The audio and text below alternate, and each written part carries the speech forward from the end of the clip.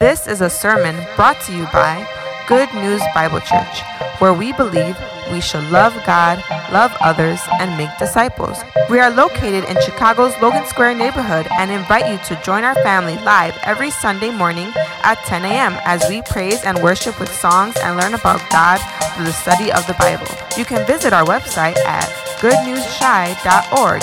That's goodnewschi.org. Let's turn now to hear what the Word of God has for us this week. So one indication of that might be, were they supposed to cast out believing ones? So I think of someone like Ruth, right? Remember Ruth with me? She was a Moabite woman. And Ruth, when it is time that her mother-in-law was coming back to Israel, she does something very abnormal for peoples of that day.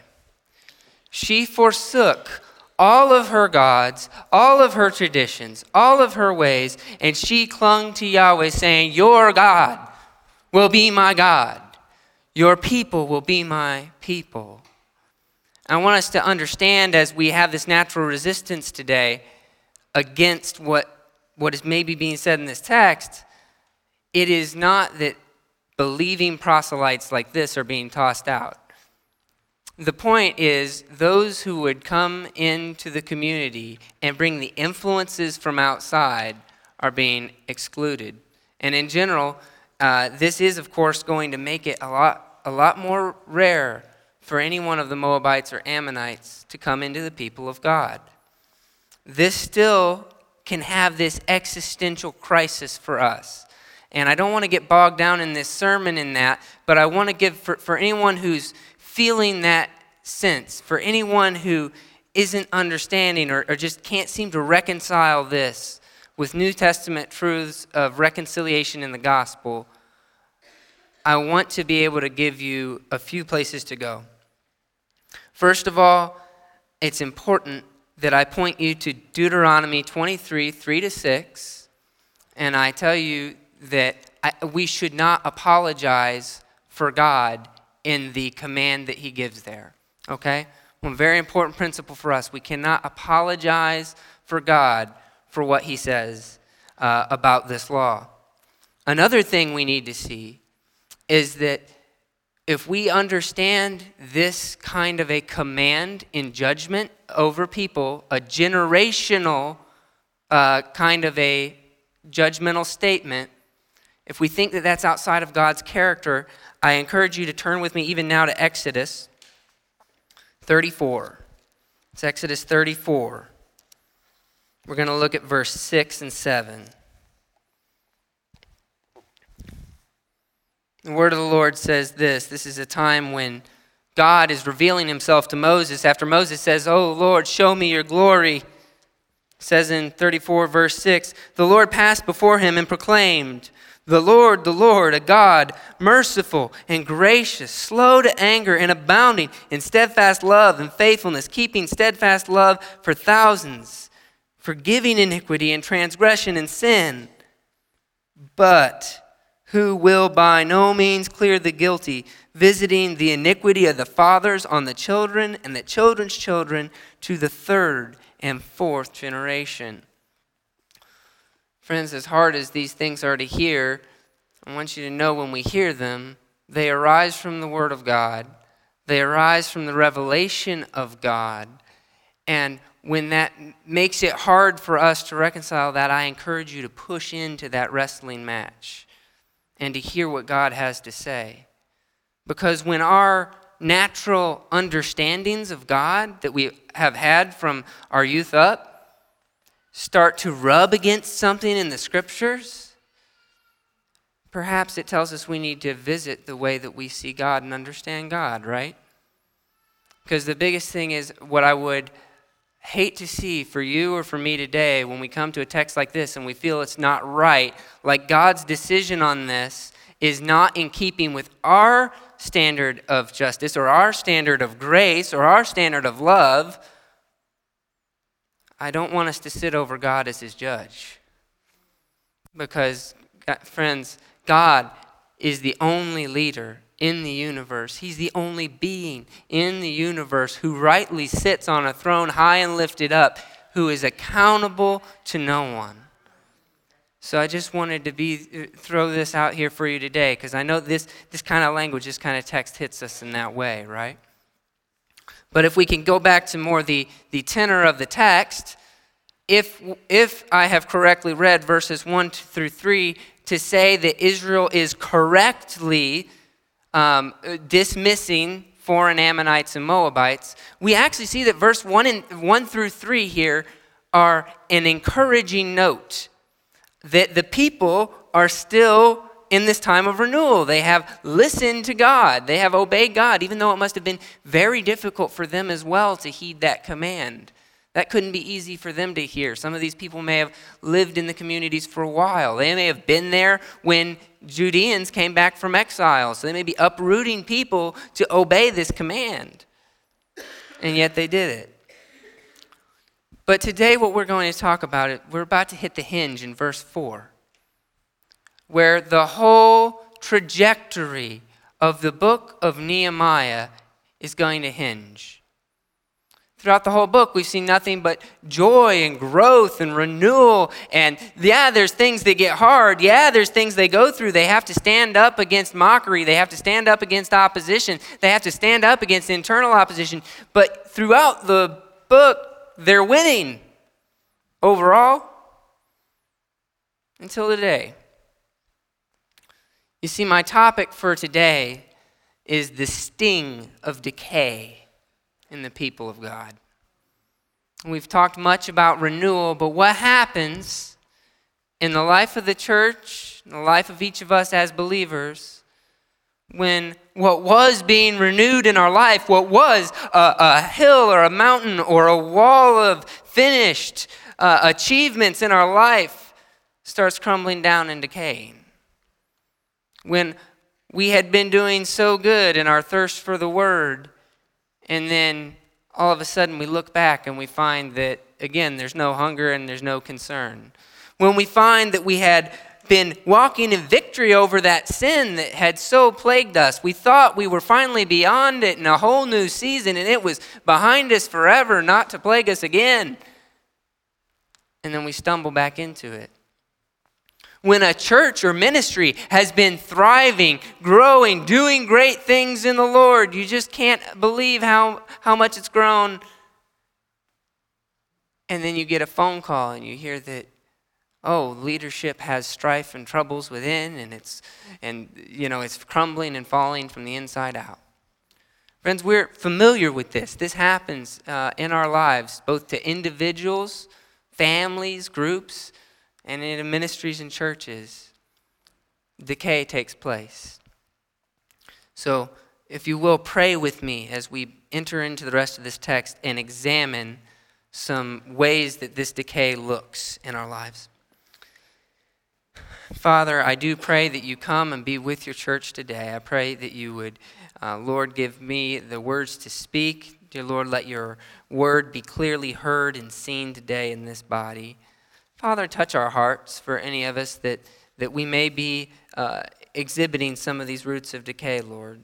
Help us to turn away from them, to turn back to you, Lord, by the power of your Spirit. In the name of Jesus we pray. Amen. So, if you will, turn with me to this hinge verse of chapter 13, verse 4. Verse 4. Now before this, Eliashib the priest, who was appointed over the chambers of the house of our God, and who was related to Tobiah, prepared for Tobiah a large chamber, where they had previously put the grain offerings, the frankincense, the vessels, and the tithes of grain, wine, and oil, which were given by commandments to the Levites, singers, gatekeepers, and the contributions of the priests. While this was taking place, I was not in Jerusalem, for in the 32nd year of Artaxerxes, king of Babylon, I went to the king. And after some time I asked leave of the king and came to Jerusalem. And then I discovered the evil that Eliashib had done for Tobiah, preparing for him a chamber in the courts of the house of God. What we see here in these verses, first of all, is can be tricky to work out on a timeline. First of all, back in chapter 13, verse 1, we see this phrase at the beginning, on that day. Now, Some of you, like me, may be kind of thrown off by that. That phrase, when we see it, looks to us to point back. And so we might think that this reading of the law of Moses took place on the same day as the dedication of the wall. However, that is not the case. What we're looking at here is there time has elapsed between the dedication of the wall and chapter 13. And the on that day is simply saying, basically, if you will, on a certain day, or there arose a day that they read the law. As far as I've been able to study out the timeline on this, Nehemiah at that point had probably already gone back to King Artaxerxes. So he had been the governor of Judea, and then he went back to Persia and conducted a role there for some time. And we're going to see that he comes back and finds what they've been doing. But in verse 4, there's another time marker that is tricky. It says, before this, Eliashib the priest had done this thing. Again, on the timeline of things, what I want you to understand is it is not that time marker may be meant to be temporal. If it is, the idea would be that before the instance of the Moabite and Ammonite exclusion, that the Eliashib had already been appointed over the storehouses. But the important thing that I'm trying to get at is that there was this recognition that we need to cast out the Ammonite and the Moabite. And after that arises Eliashib. And he says, you know what? Actually, I'm going to take Tobiah and give him a room in the storehouses. Well, there's a problem with this. Tobiah is introduced to us earlier in the book as an Ammonite. So what Eliashib does here is an immediate contradiction of what they just did in verse 3.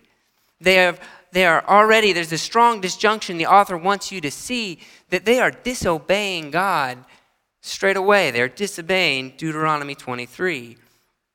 In doing this, Eliashib abuses his position of authority. Here he is, he's a priest. And I think one of the things that is behind his disobedience to this command is that he has begun to make his own calls. He thinks to himself, I'm in charge of the storehouses. That's my stewardship. And because of that, I can make the call as to whether Tobiah gets a room there or not. But then you have to wonder what's in his head. How is it that he could want to give this room to Tobiah?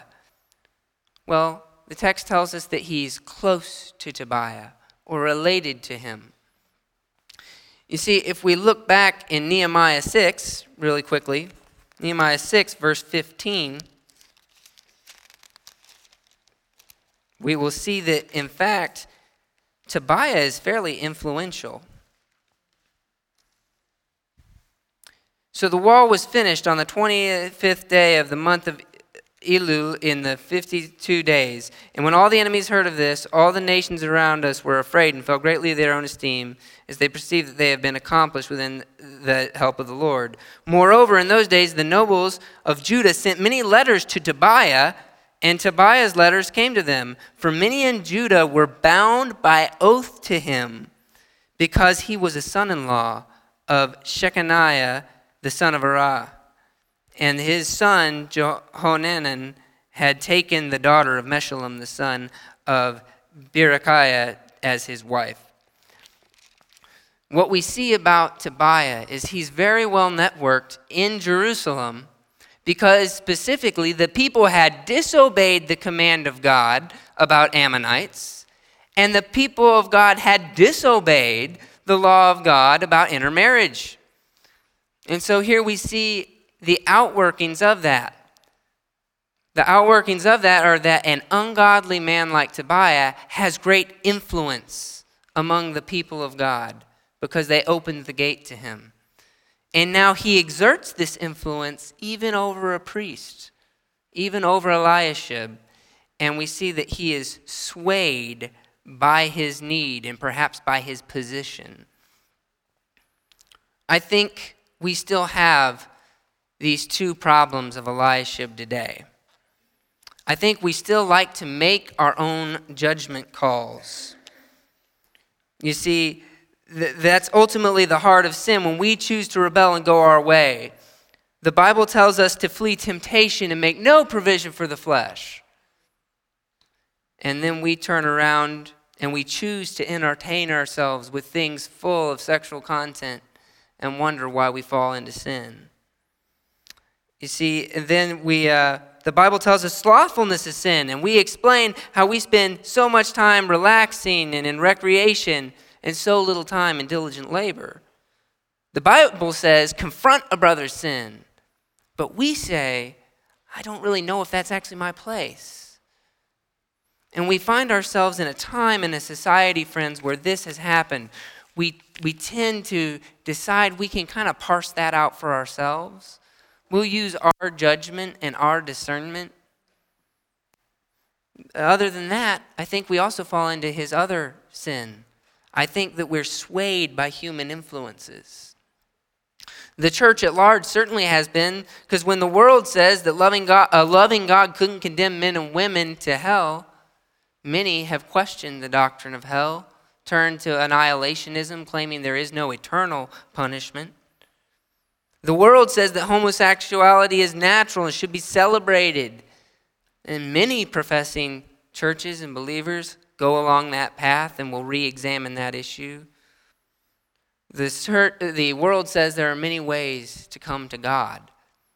And we, too, start to question some of these pluralistic ways in thinking and give way to that.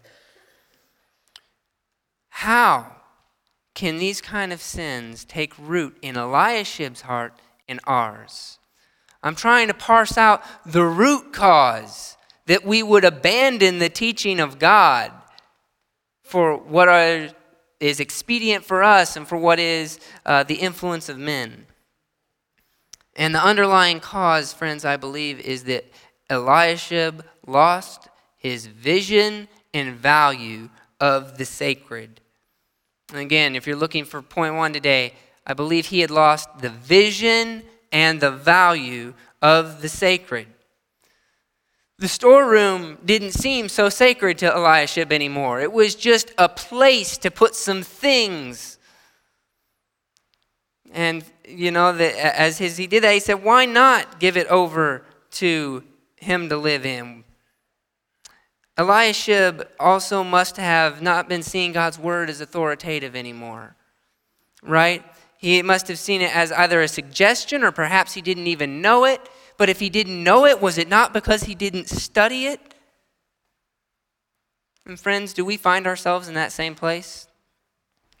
Do we find ourselves in a place where we have lost the sense of the sacredness of the Word of God, that it's actually something that is supposed to be speaking to us?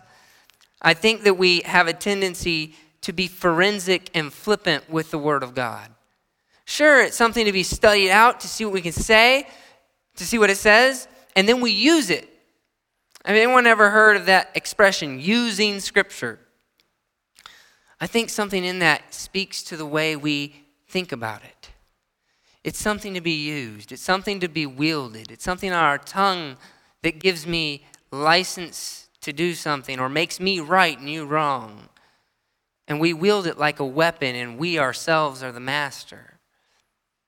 And then at other times, we're flippant. Friends, coming from a Bible college of all places, I'm actually very aware how often is the Bible the butt of jokes. And we're quick to just toss it about. There was a professor at Moody who said something that has stuck with me and troubles me some to this day still. Dr. Schmutzer would say, the day that I cease to tremble at the threshold of a biblical text is the day I need to do something else if I've become too familiar with the text. Friends, I ask you today to investigate your heart. Do you see the Word of God as sacred, as from God, from a great, transcendent, mighty God? And as such, it has authority for you, and that you must know it, you must study it, and you must obey it because it's from Almighty God. I think he had lost that, and I think that's part of why he fell into decay. But there are other things that are holy as well here. It isn't just that he didn't take the sacredness of the word. He didn't take the sacredness of the things of God. He didn't protect the sacredness of the storehouses and the tithes. Well, friends, we're going to talk about giving some in a minute, so I won't talk to you about the sacredness of tithes, but there's other things that are meant to be sacred, and our society doesn't do sacredness very well. I think of something like a holiday. Holy day is the root of that. The holiday of Christmas is to be holy, set aside to the celebration of the coming of our Christ, our Messiah, our King. And yet in the church, we let in all kinds of other things. If you ask someone what Christmas is about, it's about family. Well, family's good, but now does Jesus have to share with family? It's a lesson in general generosity for everybody. Oh yeah, we give, and giving's what we do. Well, certainly giving is what we do, and it's an application of Christ. But now are we doing that instead of focusing on the coming of Christ? You see, we don't set aside things well in our society. This is one reason we battle to have a time carved out where we set aside to do our devotions as a people typically. Because our schedules are mostly kind of game to be rearranged. Because we don't do well at setting something aside and saying, this is God's. And it doesn't shift and it doesn't move. It's dedicated. It's holy to Him. Friends, I think a cultural tendency to do that is upon us, and I think that tendency runs us the risk of falling into decay as we no longer regard the things of God as sacred. So that's the first root of the decay in Israel, I think, is that they lost the value of the sacred. I think the people did as well. You see, because the people saw this going on. The people knew Eliashib was wrong. Well, I say that, they're one of two issues. Either they didn't have the discernment to know he was wrong, or they didn't have the courage to stand up to him and to call him to accountability, to obey God. In this body today, when we see a brother or sister in sin, if we saw leadership in sin, if we saw anyone in sin, do we have the discernment to know? And do we have the courage to confront?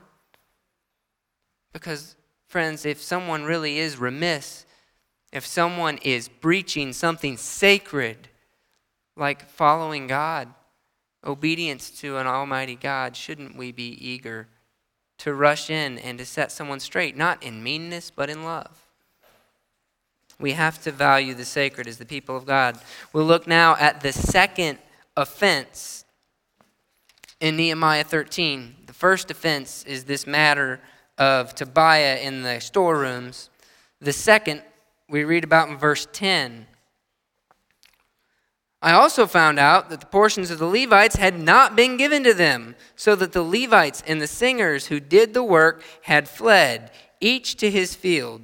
So I confronted the officials and said, why is the house of God forsaken? Now turn with me for a minute back to Nehemiah 10. Nehemiah 10, begin verse 34. This was the portion of text where they recommitted themselves under the obligation of a covenant. They all signed a document making many promises. And this is what they said in 1034. We, the priests, the Levites, and the people have likewise cast lots for the wood offering to bring it into the house of our God according to our fathers' houses at times appointed, when year by year to burn on the altar of the Lord our God, as it is written in the law. We obligate ourselves to bring the first fruits of our ground and the first fruits of all the fruit of every tree, year by year, to the house of the Lord. Also to bring to the house of our God, to the priests who minister in the house of our God, the firstborn of our sons and of our cattle, as it is written in the law, and the firstborn of our herds and of our flocks, and to bring the first of our dough and our contributions, the fruit of every tree, the new wine and the oil to the priests, to the chambers of the house of God, and to bring to the Levites the tithes from our ground. For it is the Levites who collect the tithes in all our towns where we labor. And the priests, the sons of Aaron, shall be with the Levites. And when the Levites receive the tithes, and the Levites shall bring up the tithe of the tithes to the house of our God, to the chambers of the storehouses, for the people of Israel and the sons of Levi shall bring the contribution of grain, wine, and oil to the chambers where the vessels of the sanctuary are, as well as the priests who minister, the gatekeepers and the singers. See it here. We will not neglect the house of our God.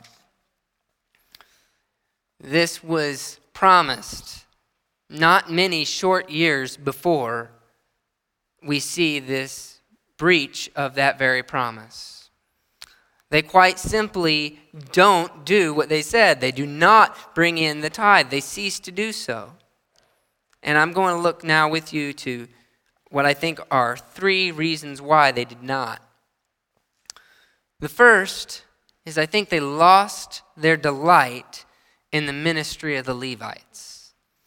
You see, in Nehemiah 12:44, the text before, it says this: on that day, men were appointed over the storerooms, the contributions, and the firstfruits and the tithes to gather into the portions required by the law for the priests and for the Levites according to the fields of the towns. For Judah rejoiced over the priests and the Levites who ministered. If you remember this picture we saw last week of all of the people God coming around, and the Levites are singing and leading in song and leading the people in worship. And they're looking on, they're delighting in it, and they're following them into worship. And in that time, they saw the value of the ministry of the Levites. But over time, as things went on, things became humdrum. It wasn't a special celebration anymore. It was just another day. They didn't appreciate the ministry of the Levites anymore. It wasn't important to them to help them out. Perhaps they were even a little upset.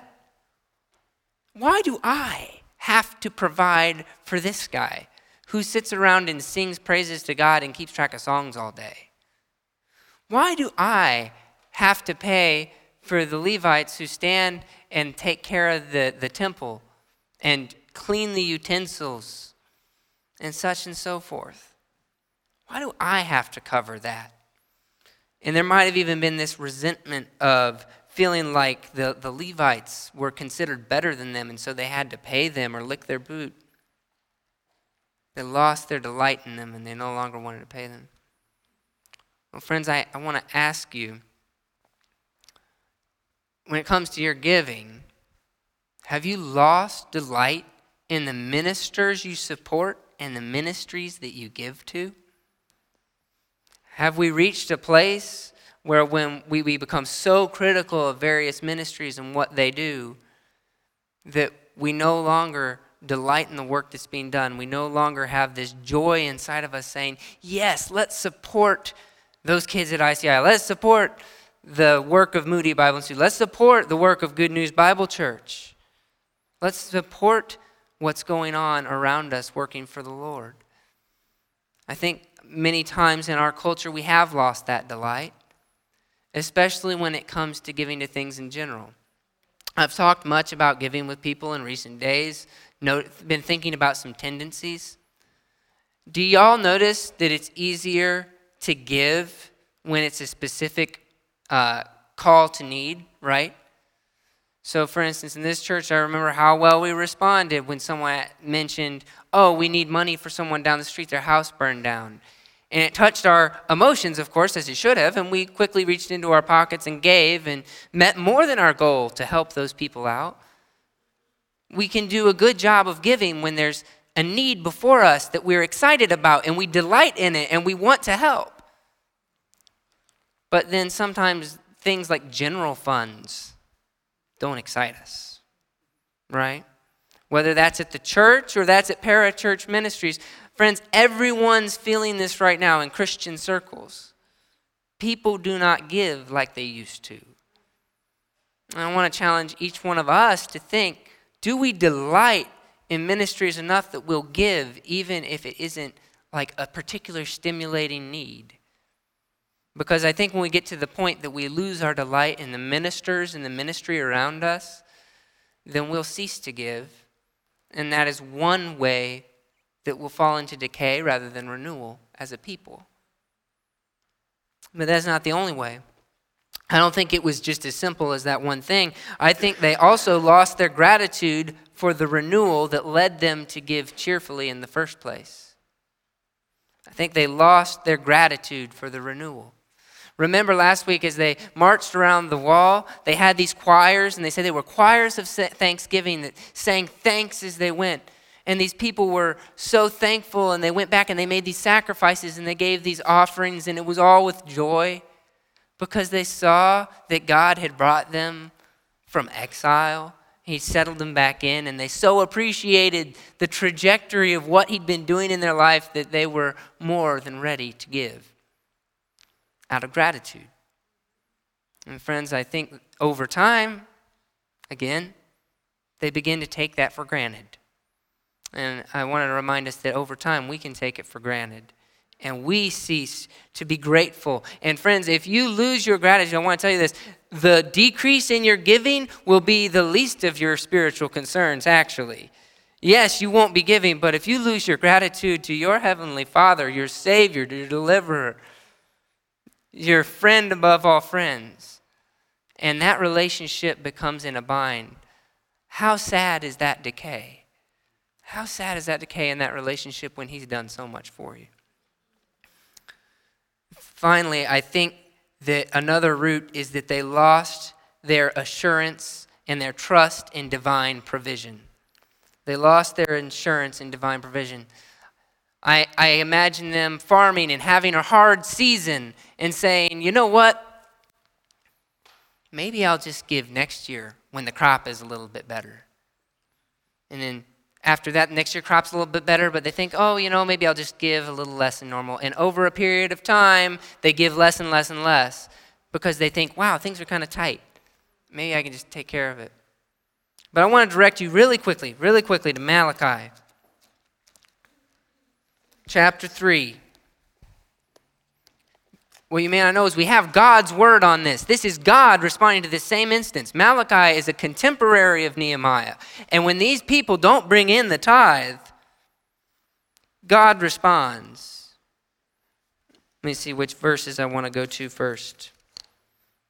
8 through 12. Will man rob God? Yet you have robbed me. But you say, how have we robbed you? In your tithes and contributions, you are cursed with a curse, for you are robbing me, the whole nation of you. Bring the full tithe into the storehouse, that there may be food in my house, and thereby put me to the test, says the Lord of hosts. If I will not open the windows of heaven for you, and pour down for you a blessing until there is no more need, I will rebuke the devourer for you, that it will not destroy the fruits of your soil, and your vine in the field shall not fail to bear, says the Lord of hosts. Friends, what I'm not doing today is preaching the prosperity gospel to you. But what I am trying to hold out to you is the truth that sometimes they distort. And that is, friends, when we are generous with our things, whether that's time, whether that's things we own, whether that's our money, God will bless you for that. He may not make you a millionaire, but He will bless you for that. Put Him to the test. If we think we have not to give, let us give anything we can and trust in Him to provide. Because friends, when we lose those things, we fall into decay. I've told you 4 things in the text that I think that Israel lost, and then they fell in decay because of it. I would tell you this morning not to lose those things, but frankly, church, that's not good enough. If we simply focus on the negative, not to lose them, we will have long lost them before we realize we have. Instead, I urge you to cultivate those 4 areas to avoid decay. Cultivate your awareness of the sacred. Cultivate your delight in the ministries around you. Cultivate your gratitude to God, and cultivate your trust in His provision. Friends, my time is drawn to an end. The good news is next week will be a part 2. It naturally is. This text was sadly kind of had to be divided for sake of our time together. But next week we'll look again at more areas where we can fall into decay and that are a danger to us. But just food for thought this week. If you'll be in the passage, it will minister to you as you go. Consider also leadership amongst a time of decay. And imagine what this was like for Nehemiah to come back and see. And then we might consider what it will be like for us if we see it in spheres that we're in. And join me in prayer as we pray. Lord Father, we come to you today. We thank you that you are good, that you are just, that you do renew us. Dear Lord, I pray that you would be at work in this people to continue to renew us. Lord, make us fear decay because we don't want to fall away from you. Dear Lord, let it be out of love. Let it be because we want to be in a good relationship with you. Dear Lord, go with us this week and give us courage and give us strength and keep us watchful as we are prone to wander. And we trust in you today. In the name of Jesus we pray. Amen. This has been a presentation of Good News Bible Church, where we equip people to love God, love others, and make disciples. To help support our mission, please visit our online giving portal through our website at www.goodnewsshy.org.